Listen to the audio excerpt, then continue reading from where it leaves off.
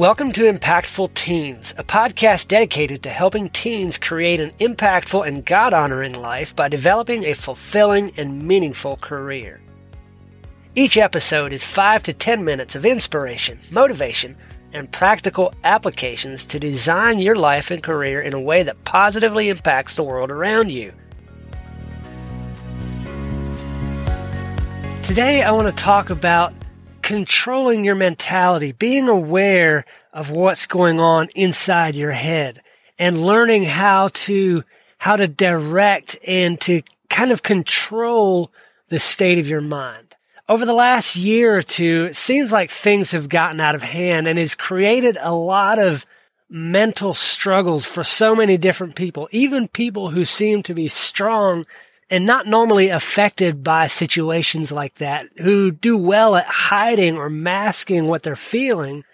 It's put some fear, some doubt in their mind about life right now. Over the past year, we've seen things implemented like social distancing and masks and distance learning. So many people have been affected in so many different ways. That's just a small number of a situation that you might be facing right now.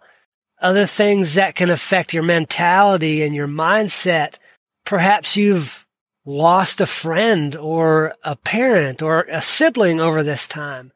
Those things add up and really weigh you down. And if you focus on the negative, if you focus on the things that have happened to you, you will be in a sad state of mind. You will be in despair and sink into depression.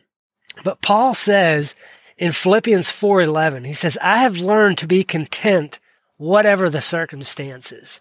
And that really speaks to controlling your mindset, viewing the situation through the lens of what does this have to teach me?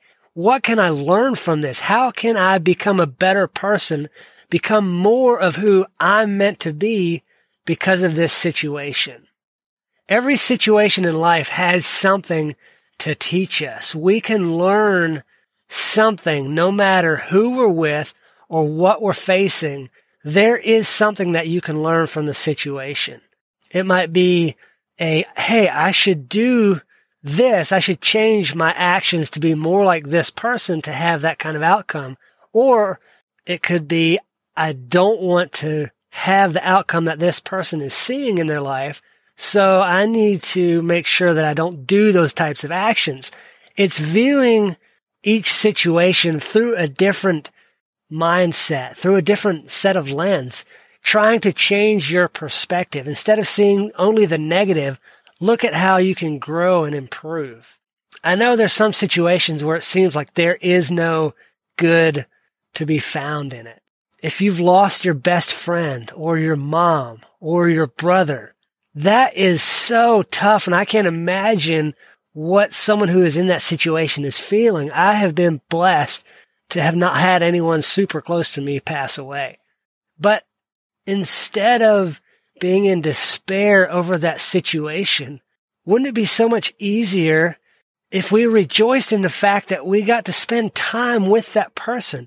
It's just a slight shift in mindset. Yes, it hurts that the person is gone, or whatever that situation is, it can hurt in the moment.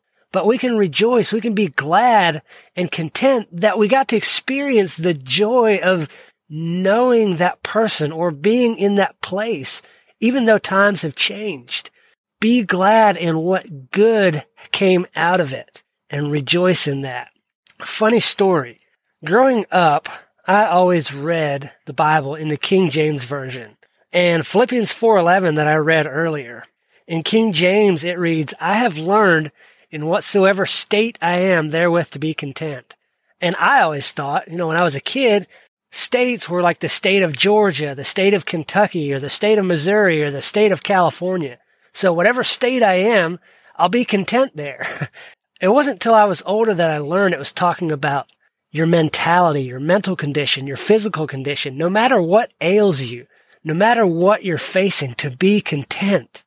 Just that slight mental shift can make life so much more bearable, so much easier. Face life with gratitude, and it will bring contentment. If you're facing something right now and need someone to talk to, or don't have that person who you can rely on and trust with those things, send me an email or connect with me on social media. Let me know what you're facing, what situation is stealing your joy and your contentment. You can send it anonymously. You don't have to attach a name to it, but it often helps just getting those things out on paper so that we can see visibly what it is that is hurting us. It's causing the pain. That email is coach@kennetheshe.com.